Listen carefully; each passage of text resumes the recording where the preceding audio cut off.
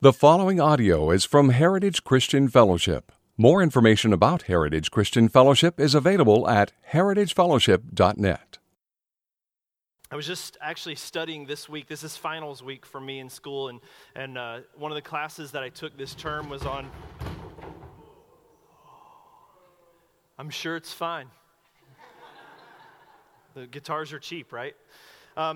So we were studying finals. Sam, you might want to, wherever you went, you might want to come check this and make sure something else doesn't topple down. You won't distract me. We're studying spiritual disciplines in one of the classes that I took, and one of the ones we focused on the most was on prayer. Oh, if you don't have a Bible, stick your hand up nice and high. We'll make sure that you get one of these. So we've been studying this, and this week I discovered, I thought I was done with this one particular class. I thought I had everything submitted, and at the last minute I found out that I had this 10-page paper on the practice of prayer in the life of a spiritual leader due on Monday. But since we're leaving today right after church to go to this particular workshop, I had yesterday to get that done. We interviewed a new potential elder at our church and a sermon to write. So yesterday was fun. Oh, and my daughter tested for her black belt, which was awesome. So my daughter's now going to be in charge of the complaint and security department at Heritage Christian Fellowship. But so it was a busy day, but yet as I was reading yesterday and as I was studying for this paper and reading through some things that some people that have walked with Jesus long before us had written, there was this one article in particular and one quote in particular. The name escapes me, but he was saying that you might have apparent success in ministry apart from prayer. You might have apparent successes in life apart from prayer, but he said anything that we build in this life without a reliance on God through prayer is just a house built on sand. And I thought, ooh, how many sandcastles have we built throughout the years? Or how many times have I made plans and done things, and then at the last minute went, now God, will you please do the thing that I just did without your help whatsoever? And I definitely don't want to be guilty of that today. So let's go before the Lord in prayer. God, I pray that you would just move amongst your people even now as we open up your word. That, Lord, you would be our teacher. That, Lord, as the Anglicans of old prayed, Lord, what we know not, teach us. What we are not, make us. What we have not, give us. And I pray that, Lord, you would grant us wisdom through your word, whether that be conviction for sin, comfort from pain, how to navigate situations, whatever it might be. God, I pray that your word would accomplish its purpose in its people, in your people today. And God, may we not be guilty of lording over your word, but may we be humbly bowed below it, Father. May you move in this place. May your spirit awaken souls and minds. And Lord, may the words of my mouth and the meditations of our heart be acceptable in your sight, O my King, my rock, and my Redeemer. In Jesus' name, amen. Amen. Galatians chapter 5, we're going to do verses 1 through 15 today. We are nearly finished with the book of Galatians. We have chapter 6 coming up. We're almost done. The beauty of the book of Galatians and our time spent in it as a church collectively is that we should be in a place where we don't have gospel fog. Gospel fog is a term that's been thrown around a lot in different evangelical circles lately to describe the surprising inability that a lot of people have to be able to actually clearly articulate the gospel. You would be amazed how many people who have heard the gospel over and over and over struggle with articulating it and expressing it, or they express too much when they talk about the gospel. The gospel becomes sort of a junk drawer where you throw in all sorts of things regarding to spirituality or Christian living that may be beneficial but aren't the actual gospel. There's a man named Donald Whitney who I was actually studying just this week for that particular class, and he actually did an experiment with his church, and he gathered a group of people together and he started polling them. He's like, how many times do you think in your life you've heard the gospel of Jesus Christ?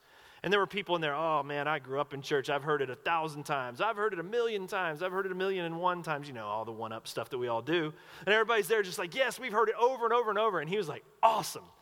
Everybody take a sheet of paper, and here's a pen. Do me a favor. write down for me this gospel that you've heard over and over and over a million times. And his quote was, "The only thing more discouraging than the awkward silence that inevitably ensued were some of the things people actually wrote down." It's amazing how we can be so familiar with something and yet so unfamiliar with it as well. And the implications of this are huge. I mean, if we're not able to really articulate the gospel, if we don't really know the gospel and aren't able to speak it, then how do we evangelize? How do we share the gospel with someone else when we can't even seem to put our thumb on what it actually is anyway? You can't share that which you don't know. Or what about Christian living in general? As we're going to talk about today, the gospel's not just Christianity 101 and then you move on to other things. I mean, we never leave the gospel. The gospel is how we are saved, but the gospel is also what sustains us as we live day after day after day. And so to not understand the gospel, to not be able to preach it to ourselves, leaves us woefully ill-equipped for the weeks that we go through. And then finally, just salvation in general, because the truth is there's a lot of people that can't explain the gospel because they've never experienced it, frankly. And so it's good for us to be able to eliminate gospel fog. And so the book of Galatians, over and over and over and over. If it sounds like it's the same sermon over and over and over, it's because it's the same sermon over and over and over. Paul is hammering home the clarity of the gospel. He's eliminating a shadow. And so he's just laying out the gospel, which is, one more time, that we have been created by a loving God, but in our sinfulness, we have rebelled against him. We have walked away from God. We've chosen our own gods. We've sought fulfillment in other pleasures. We've said we will set our agenda above his. And as a result, we have set ourselves on a path, all of us, towards eternal separation and death apart from God. And we are hopeless to do anything about it ourselves. There is nothing we can do to bridge that gap. It is impossible for us to live the type of righteous life that would be required. We are woefully inadequate, and we all, as Romans says, fall short of the glory, the majesty, the holiness of God. And so we're helpless. And yet the gospel is that God then, seeing our need, has in the person of Jesus Christ injected himself into human history. That on the cross, the wrath of all of our sin, all of that rebellion against God was poured out on Jesus, and we have been forgiven of our sin. We've been forgiven of our rebellion. We have been, if we have put our faith in Jesus and believed in him as God, we have been forgiven of all those things that have separated us from him. But even more than that, we've been forgiven from sin and then adopted into the family of God. So it's no longer this distant relationship, but now we are in the families, joint heirs with Christ himself. God becomes our Father. And then God is coming back one day to restore all things, that this faith that brings us into the family of God will become sight one day. And the sin that we wrestle with still will be gone one day.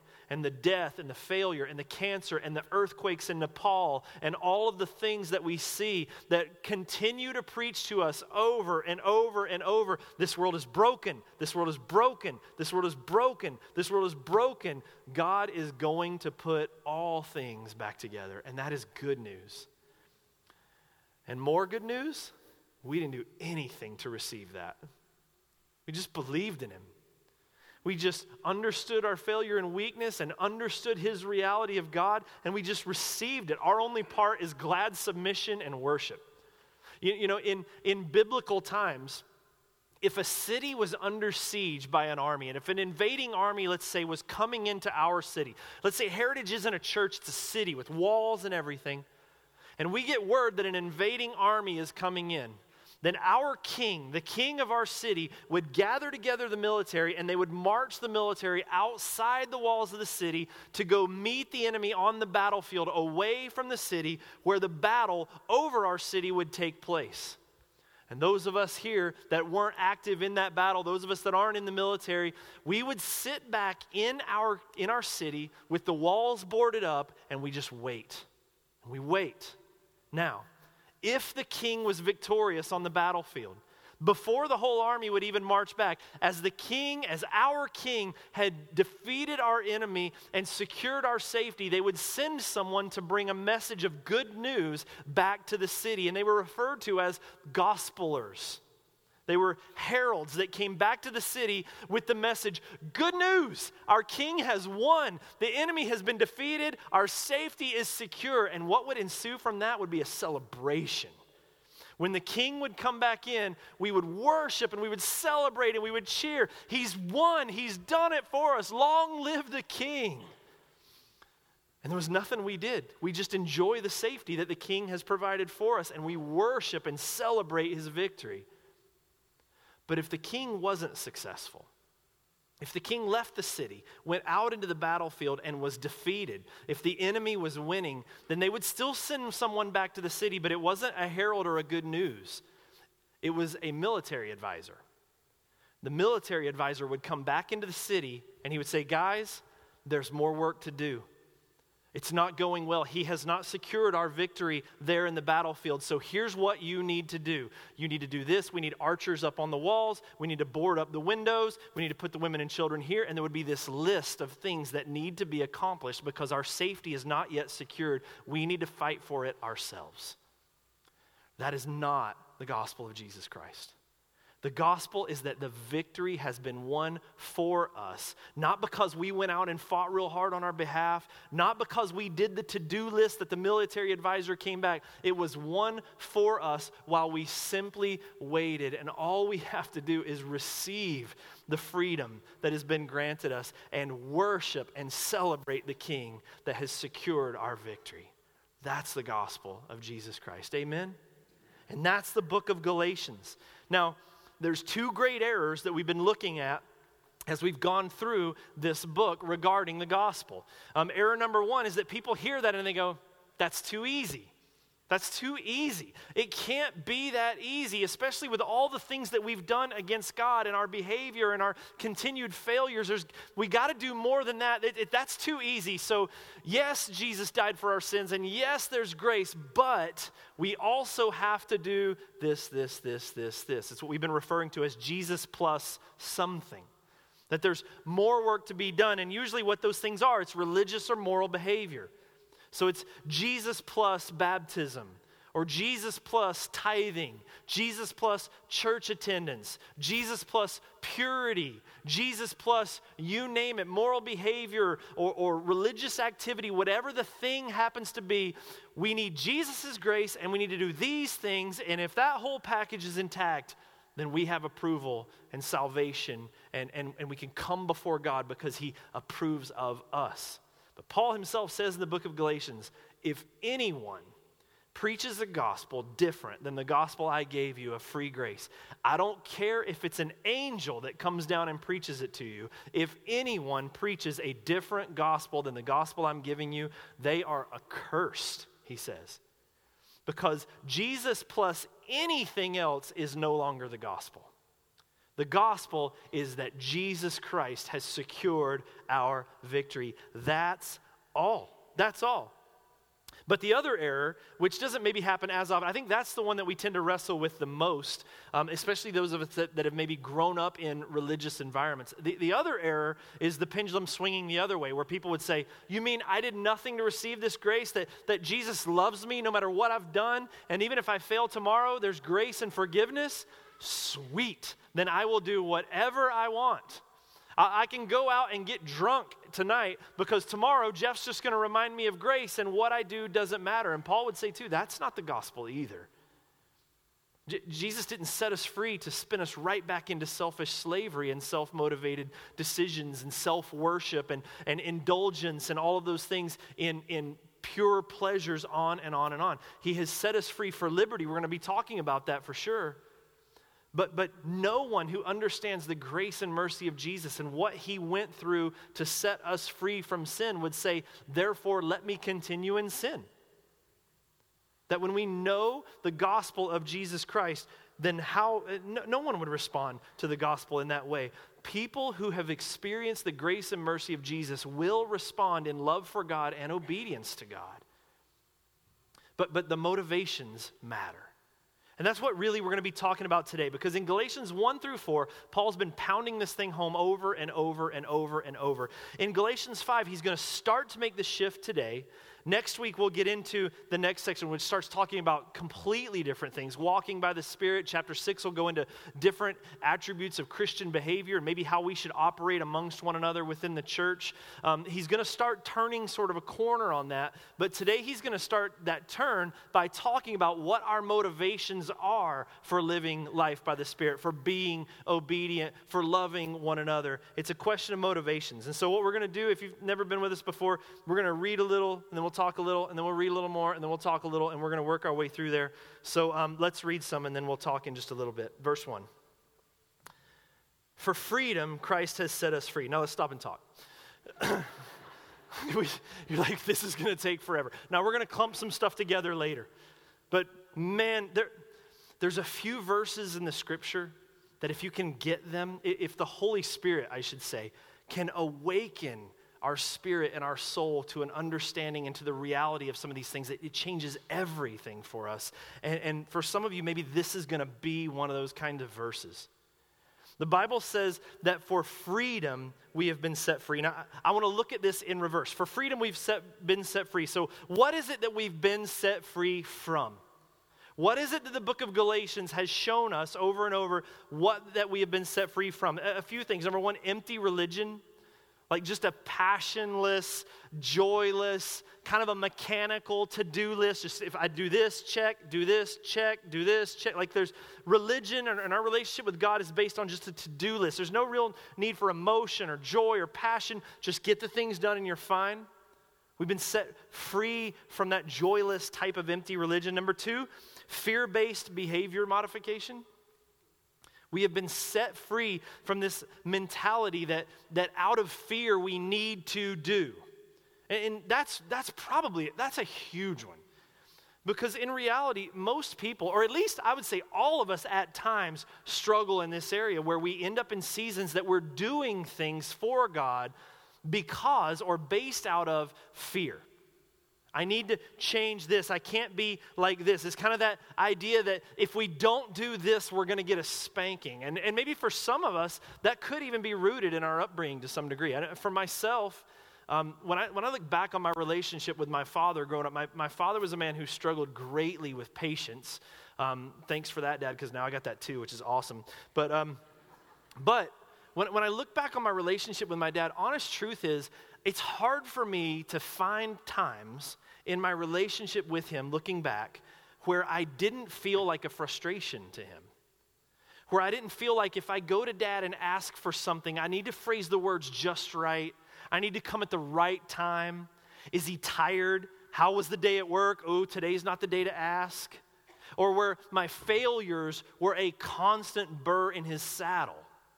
I mean, I felt like that all the time. So how much more would it make sense that I would feel that way with regards to the sovereign creator of the universe and my many failures before him? And yet, just as we sang, we have a good, good Father. And the gospel sets us free from that because it says, look, when you were at your worst, it is his love for you that put Jesus Christ on the cross on your behalf. That, as we talked about when we talked about adoption a few weeks ago, that he has enthusiastically chosen you. He doesn't just put up with you. It's not a thing where he put this gospel program together and you got in and he went, oh, I didn't think Jeff would make it. Shucks. But that he delights in us.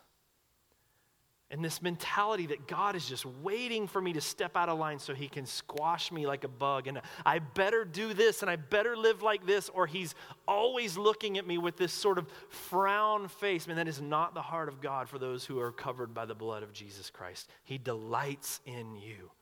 He loves you. He loves you. And that is such good news. Number 3, he set us free from vain pleasures that cannot deliver. Because for much of our lives, many of us have spent seasons of life just pursuing fulfillment and joy and pleasure and hope in things that cannot possibly fulfill the promises that they make.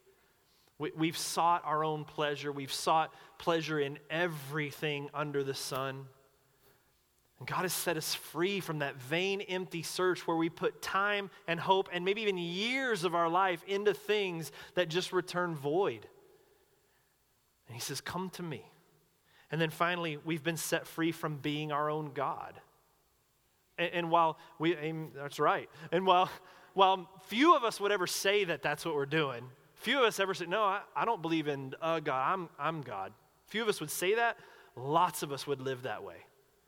Putting our own agenda first, making ourselves sovereign, where we make our own decisions. We put our needs ahead of not just God's or Scripture's, but other people around us. And our own satisfaction and our own fulfillment becomes the driving force in everything else in life. It's a worship of self. And God said, Jeff, you don't have to be God because there is one. And he's way better at it than you are. Amen? And so we have been set free from these things. But verse 1 says that we've been set free for a purpose. I think all of us would agree that, yes, we've been set free from sin. God has forgiven us. We've been set free. That's kind of a Christianity 101 understanding that most people agree with. But I think where we fall short is when we make the move from what we've been set free from to an understanding of what it is that we have been set free to. And in this verse it says, it is for freedom that you have been set free. We've been set free from something, from this constant battle to earn God's affection, this constant battle to make sense out of life, this constant fear that we live under, or this constant enslavement to things in the world that just constantly lie to us over and over. All you need to be happy is more sex. All you need to be happy is more drugs. All you need to be happy is more money. All of these things that inevitably always fail to satisfy. We have been set free from all of those things. We've been set free for freedom's sake. But the idea is, go back to the adoption study, remember? We've been set free from sin that we might then pursue a genuine and a real relationship with God.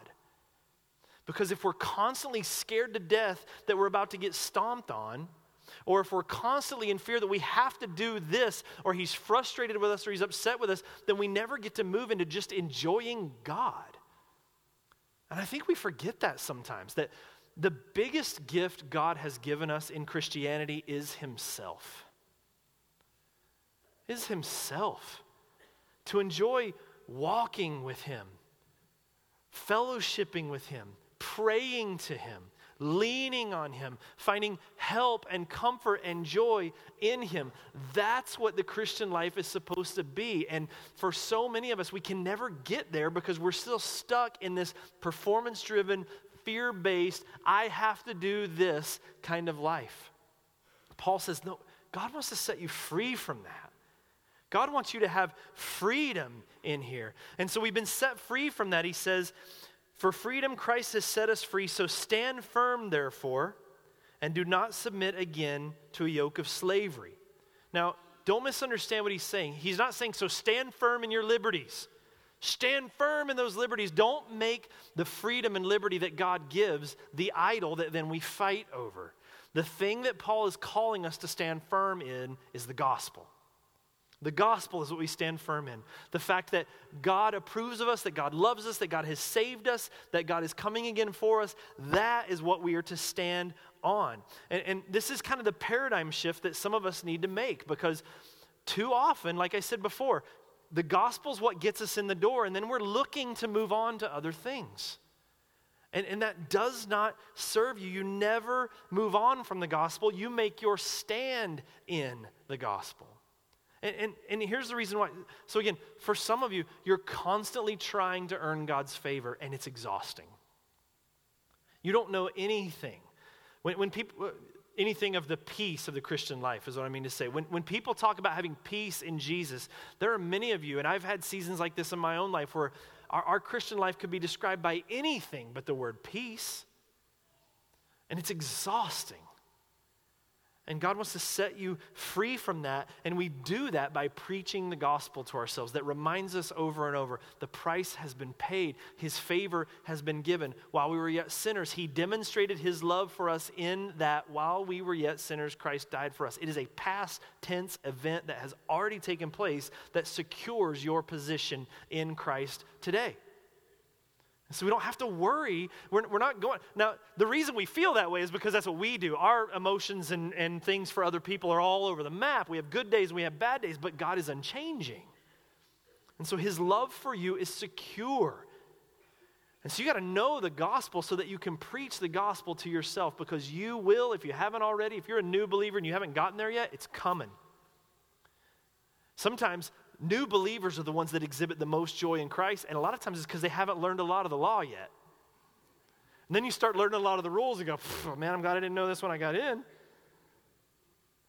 But God has set us free, and so we preach the gospel to ourselves during those times when our own heart, it's not God that's condemning us, it's our own heart that condemns us, and we have to have the ability to go, no, God's pleased with me. The cross proves it.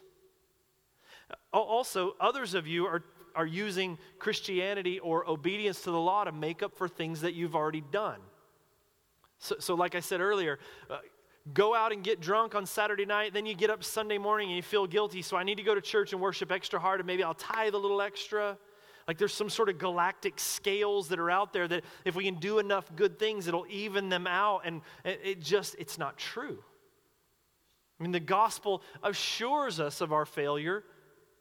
The gospel also shows us, if you go into Isaiah and other passages, that even when we're nailing it, we fall dreadfully short. Like on our best day, the most righteous day we have ever had in our lives, God says those are filthy rags. It's not enough. But that's not condemning when you know the gospel. It's amazing when you know the gospel. Like he loves me that much. I'm that far from his glory, and yet he would send his son on my behalf. That's incredible. You got to preach the gospel to yourself when those things happen. But even with regards to obedience in general, have you ever felt like the call of sin is just too much? Have you ever been struggling with a sin that you just feel weak and it won't go away, whether it's addiction or habits or whatever the thing might be, and you find yourself just weary? I must have this. This looks so good. I've got to have it. But the gospel says no, that trust him.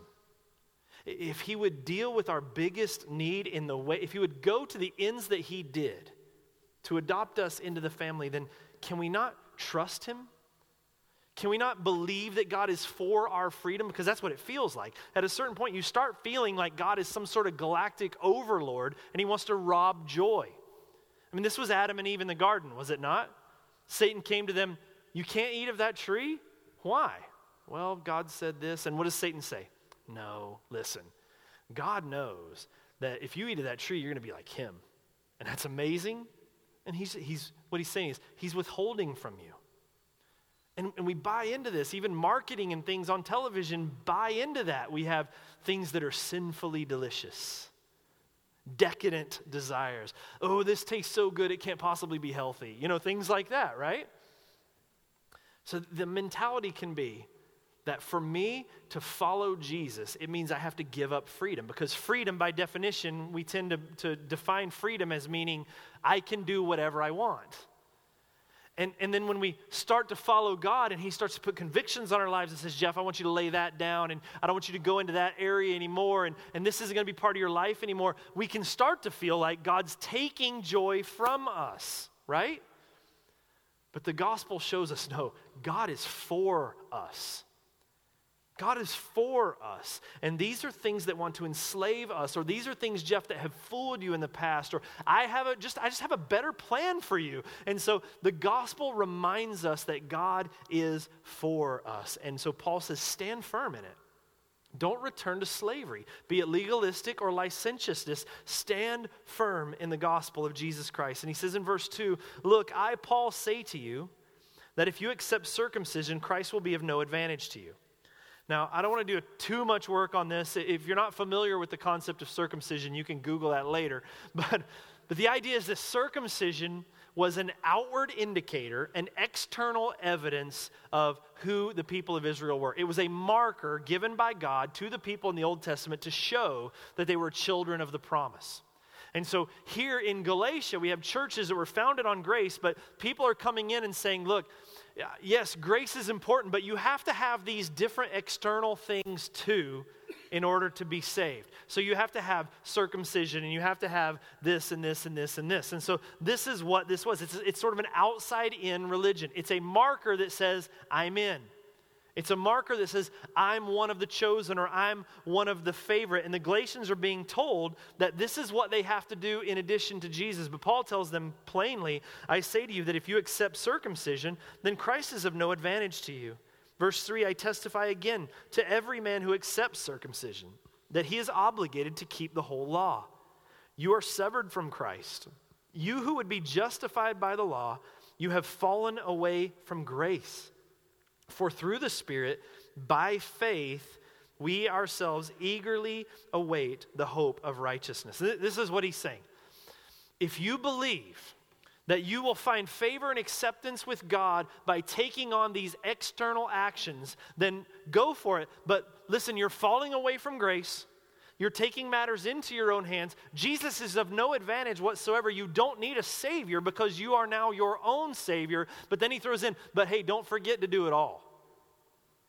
Don't forget to do it all. Don't just pick one or two and say, I'm covered because I do this. Understand, you got to do it all. Remember our analogy several weeks ago. If one person's in New York and the other person's in LA and we make a phone call, we're going old school now, guys, not satellites and stuff. We're going old phone lines now, okay? Parents, explain it to your kids later. But if you're making a phone call, it doesn't matter how great and how intact all of those lines and cables are. If one of them is disconnected, none of it works. And so Paul's telling them, listen, if you're going to do this, if that's what you believe, that you have to do this and this and this in order to earn approval from God, then Jesus is an advantage to you. You don't need him. You are your own Savior, but don't forget to do it all. And isn't it amazing? Like, we can talk to people today, outside the church even, and say, how do you know that you're okay? Why do you think you're going to go to heaven? And people say things like, man, I'm a good person. And they'll say, sometimes it's the silliest stuff, like, I'm a good person. I've never killed anybody. And I'm like, well, I'm glad that's your standard line. That's good. That does benefit us. I'm okay, man. I'm not this and I'm not this. I don't kill anyone. I've never raped anyone. I've never stolen from a bank. I've never any of those kinds of things. And so we can have all those big and especially the really visible, external, visible sins. But what about things like coveting and jealousy, envy? Not believing the best in others, criticizing and tearing down rather than building up, backbiting, anger, things of that nature, sins of the spirit like pride and jealousy and those sorts of things, even just plain fear and distrust in God that he's going to provide for you. You put those things on the list and we have a whole nother problem, do we not? And so Paul's saying, you got these people coming in, you need Jesus plus this, this, this. And Paul's saying, okay, if this is what you're doing, then take it all. Don't forget to keep all of this. And here's why he's saying this. Who could possibly bear that weight? Dads, you ever wrestle with your kids? You know, we let them they fight back against us, and there's a little bit of struggle, and they're giggling and laughing. But when we're wrestling with our kids, we might put a little bit of weight on them, but we don't just collapse on them, do we? My daughter, when she was sparring for her black belt test, is literally like sparring Taekwondo against Tim Davis, part of our church here. He's the dojo or whatever. I'm sorry, Tim, I know that's not right. He's the teacher. And so the master, the sensei, whatever it is, he's Mr. Miyagi. That's better. So my daughter is sparring against him. And look, it's black belt level tests. So, I mean, they're going at it, and he's not taking it easy on her at all. But she didn't feel the full weight of him. He's been doing this for 30, 40 years. He's a full-grown man. If he was to put the entire weight of himself, his strength, his weight on her, it would crush her. And guys, that's the law. If we try to take the full weight of the law and try to earn our own salvation and favor before God, there's no one that can stand under that. And Paul, in stronger language, says even more intense, you're severed from Christ. You have fallen away from grace. And his whole thing is, why would you do that? This is why he says things like, I'm so perplexed by you. You must have been bewitched. How could you take this spirit on? Like, what is wrong? He doesn't understand, because who would walk away from grace? I mean, when you start taking on this external level of spirituality and Christianity, you're having to hide failures and you're having to make up for failures yourself. But grace acknowledges our faults and failures. There's no need to hide them. It's part of the equation. Grace is aware that we blow it. Grace is aware that we're not going to make it. Grace is aware we're going to continue to fail. The beauty is that grace, as it acknowledges, it covers. And the law can't do that. The law points out failures and says, pay up. You better deal with this. There's a problem here. It needs to be fixed. And the law itself is a diagnostic. It has no ability to fix the problem. It's just going to condemn, and it's just going to keep pointing out this something's wrong. Something's wrong here. And so Paul's saying, when you understand the reality of grace, who would walk out from under that and go back to the kind of condemnation that a legalistic life provides? He goes on in verse 6 and says, for in Christ Jesus, neither circumcision nor uncircumcision counts for anything, but only faith working through love. And this is the pinnacle, if you will, of this section. He says, guys, the external behavior, the fear-based, I've got to do these things, none of it matters when it all boils down. When we're talking about the gospel, our salvation, our approval before God, circumcised, uncircumcised, doesn't matter. Murder, non-murder, doesn't matter. Virgin at marriage, non-virgin at marriage, none of those things enter into the equation. They gain you no advantage whatsoever. This is why Isaiah says, on your best day, you're woefully far from the glory of God. All of us have fallen short of the glory of God. None of those things earn us anything with God, but only faith working through love. And this should end pride and backbiting in all of us. Because he says, look, it's not your work that does this. As Ephesians is going to go on to say too, this is the end of pride. This is the end of division. This is the end of backbiting, because we realize we've just been given a gift. There's nothing to brag for. There's no comparison games to play with one another. We have received grace by faith through love. And then, and this is incredible, look at verse 7. He says, you were running well. Who hindered you from obeying the truth? Now, think about this. Paul says, you were running well. In other words, you were living this Christian life. You were obedient. You were nailing it. You were doing really well. And then he says, who hindered you? Something changed. They were running well. They're not in obedience and running well now. What's the difference? What's the thing that happened that Paul's calling out here? The difference is that now they're trying to earn God's favor. Their motivation in obedience to the law has changed. And once that motivation changed, Paul is saying it is now impossible for you to walk in obedience. The thing that prevented them from being obedient to God was that they were, through their obedience, trying to earn God's favor. And Paul says, right away, you've missed the entire point of the law, and it will never get you where you're trying to go.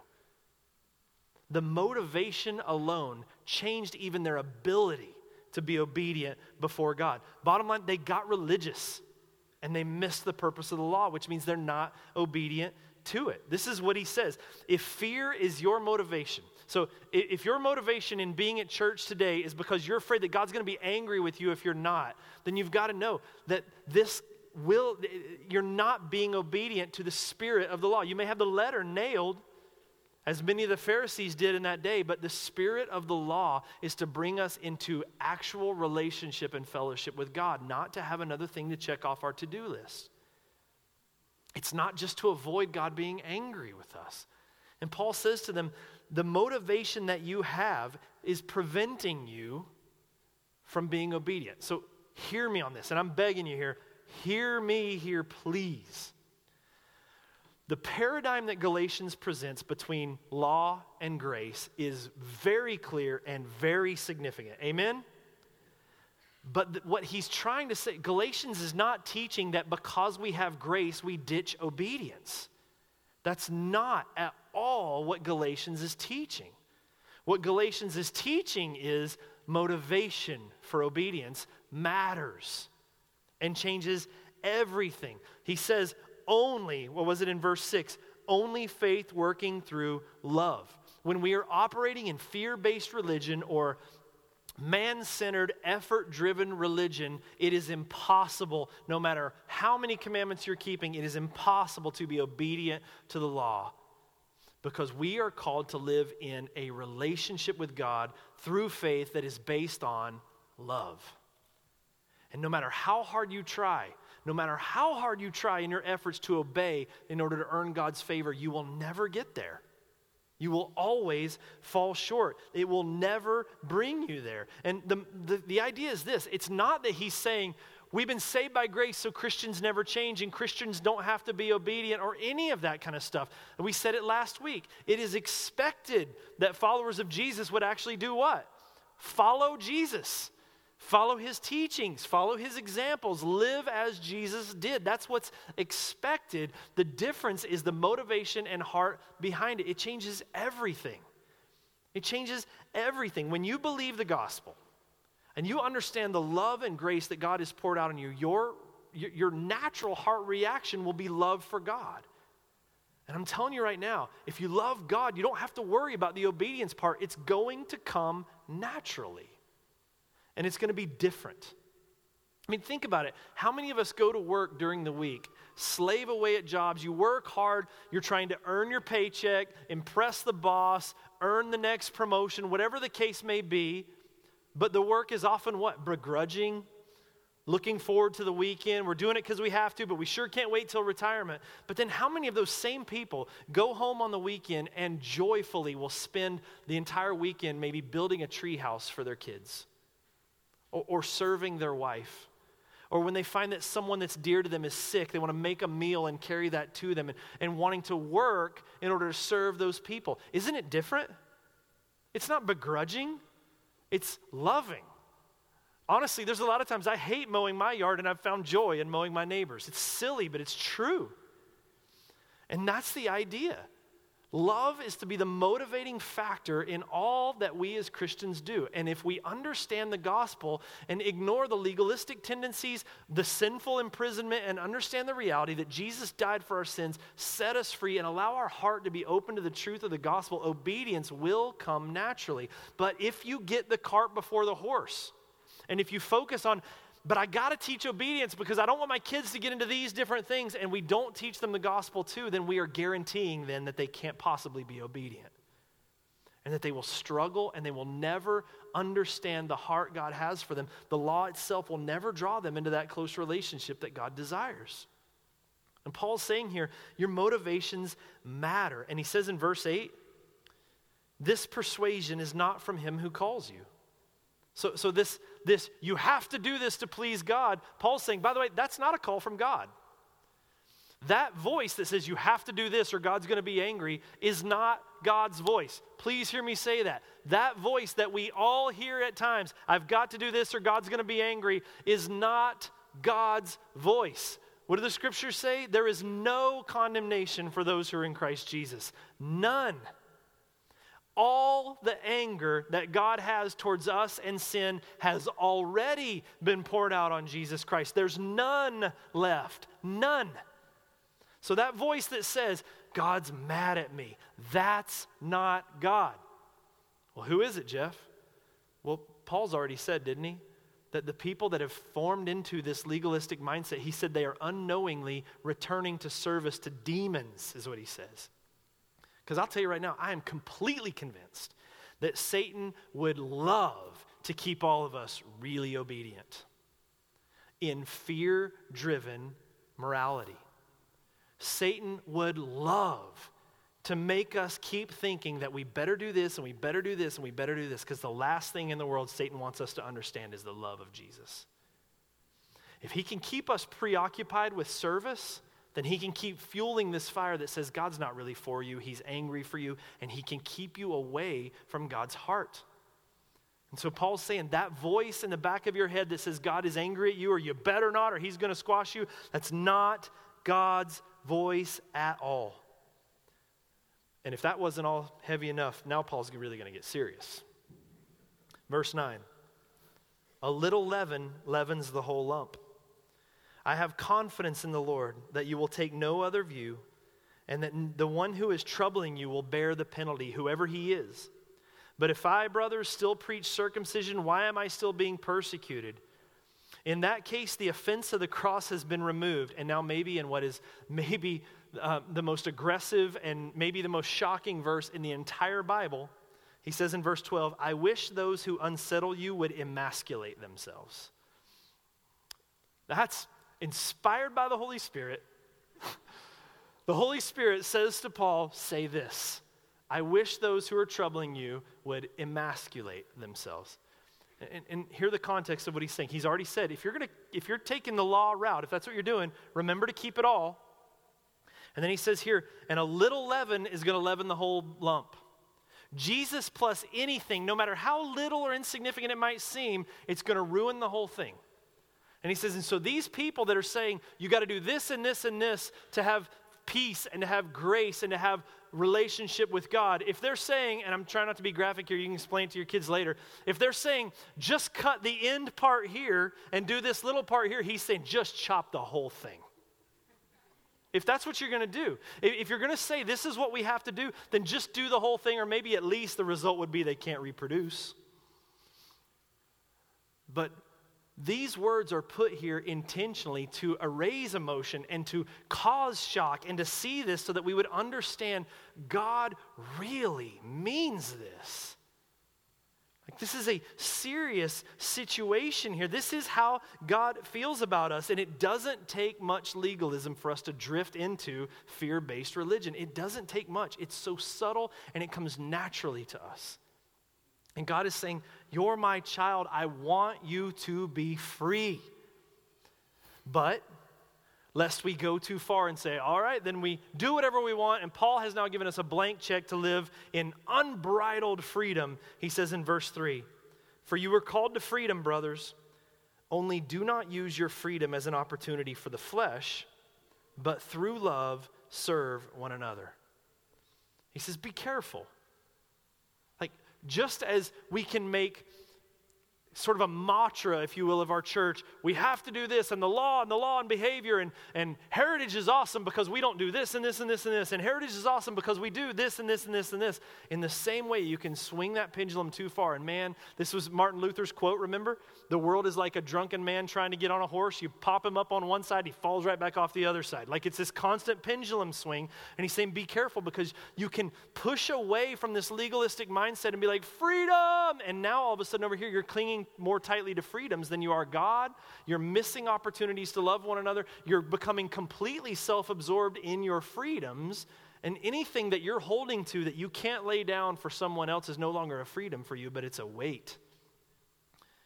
And he's saying the end result and the goal is this, that through love, and he used that same language, that love through faith, through love serve one another. Straight into verse 14, the whole law is fulfilled in one word. You shall love your neighbor as yourself. But if you bite and devour one another, watch out that you are not consumed by one another. And this is what we close with. Religion will always set us against one another. Fear-based, performance-driven, I got to do this, I got to keep the law to make God happy. Whether we understand it or realize it at the time or not, it always sets us against one another. And it creates an environment where your successes are a threat to me and your failures are a boost. So in other words, if my performance is what earns God's favor, then I'm naturally in comparison with one another in this room. Because as I see people doing well, man, look at that guy. He is like worshiping, his hands are lifted, he is singing from the top of his lungs, man. Oh, look at that guy, he looks so spiritual. And I instantly feel what? Not quite so spiritual. That's a threat to me. But when I hear someone failed, well, at least I'm not that guy. I mean, I may have some things wrong, but I'm at least ahead of the rankings over this guy right over here. And that becomes a boost for us. And that's what religion does. This is why the Pharisees were the way they were. I mean, they get to the point that they won't even walk through the market with their clothes flowing freely. They're like pulling their robes around because they don't even want to touch someone who is a sinner. And they became these whitewashed tombs, all polished on the outside, projecting that perfected experience, that projected exterior to everyone else. They look so holy and so obedient. And then what does he say? But on the inside is dead men's bones. Dead, decaying, empty religion. But what the gospel does is it sets us free from that to be able to enjoy and celebrate the grace of God in one another.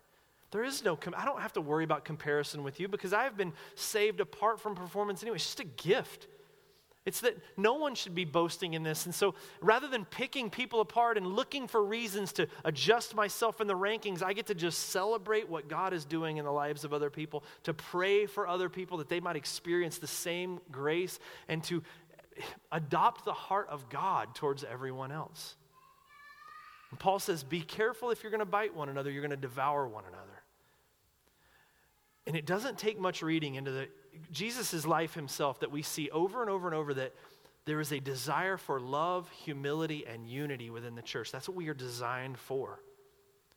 I mean, those of you that grew up in the church, how many examples can you think of through the years where we saw horrible backbiting and tension and comparison and finger pointing within the walls of the church? And Paul's saying, don't let that be. Man, the church is a blessing to us. We have been given the gift of one another to help one another grow, to find grace and comfort and prayer and support. The gospel means we are for one another because God is for us. But religion means a comparison game and this Christian hierarchy, and I've got to be better than that, and that guy's doing that. Oh man, now I got to do that probably because maybe he knows, and it's exhausting and it's tiresome and it puts brother against brother. It achieves no unity and it eliminates the benefit of the church in our lives. So Paul's saying, listen, just get the basics. By grace, through Christ, you've been set free. You've been set free from religion. You've been set free from comparison games. You've been set free from backbiting. You have been set free to love and serve and care for one another. He's going to move forward from now in the weeks ahead to talk about walking in the Spirit and how the Holy Spirit does these things, what the fruit of the Spirit looks like in the church. He's going to talk about even when sin comes up, we correct one another, but in humility, desiring to restore one another, and even considering ourselves, lest we also fall in the same way. It's a completely different mindset, and you'll never get there through the law apart from grace. And I'm telling you right now, that's what makes the church beautiful. Because every other organization out there has all the backbiting. Our businesses, all of those sorts of things, climbing the ladders and trying to get ahead of the pack. But the church is to be different. The church is a family with a good, good Father that understands the failings of one another, that overlooks them to some degree, if you will, that at least shows acceptance because we've been accepted by God. Corrects, we'll get to that, absolutely, but in grace and in humility and in love. And that's the kind of church God desires to build. And he says, be careful. If you shoot for anything else, be careful that it doesn't devour you. And sadly, there's people all over the place. We know them. There's some of you in here. You're here, but you're not excited to come to church because you've had what we refer to as bad church experiences, where you've been burned. You don't trust churches anymore. You don't trust church people anymore because you've been through some of those kind of things. Me too. Some of you are having, as I always say, a bad church experience as we speak. But here's the reality, man. The gospel of Jesus Christ is to set us free from those things, to keep our eyes on him. And may that happen here, amen? Will you stand and pray with me? We're going to close in song.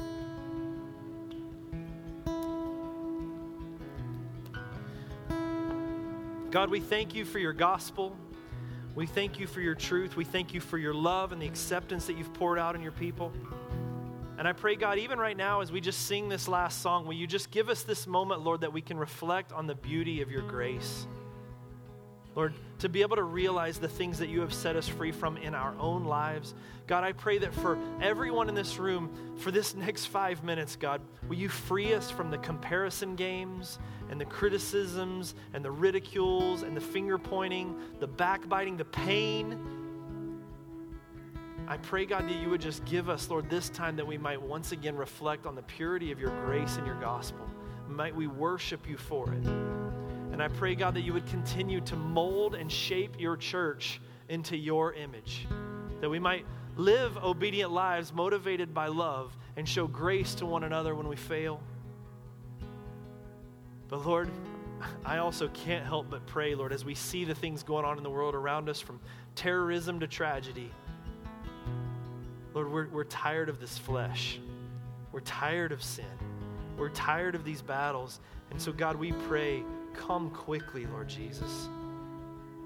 Lord, you have saved us from the power of sin and the penalty of sin, but God, will you remove the presence of sin? Will you return to your kingdom? Lord, for the day that we get to watch you come through the gates of our city and lift our hands in the air and say, Hosanna, our King has arrived, and to be able to celebrate that victory, God, we so look forward to that day.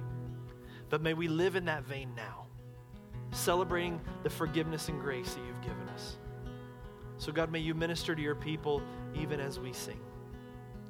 Guys, as we close in this song, I'm going to ask the elders and huddle leaders will be available in the back. And even after the service is over, if there's areas in your life that you just need prayer for, if there's things you're still struggling with, you feel like, I don't feel freedom. You talk about freedom, I don't feel freedom. Will you come to the elders? Will you come and receive prayer and let us talk with you? If you don't know Jesus, if you've never given your heart to him, if you've never accepted the gospel, if you have no idea what eternity is going to look like for you, will you please, I'm begging you, go back, receive prayer. Even after we dismiss, they're going to be back there hanging out for just a little bit more. Go receive prayer. And for the rest of us, may we, with joyful, loving hearts, just worship Jesus for the grace that he's poured out on us. In Jesus' name. Me for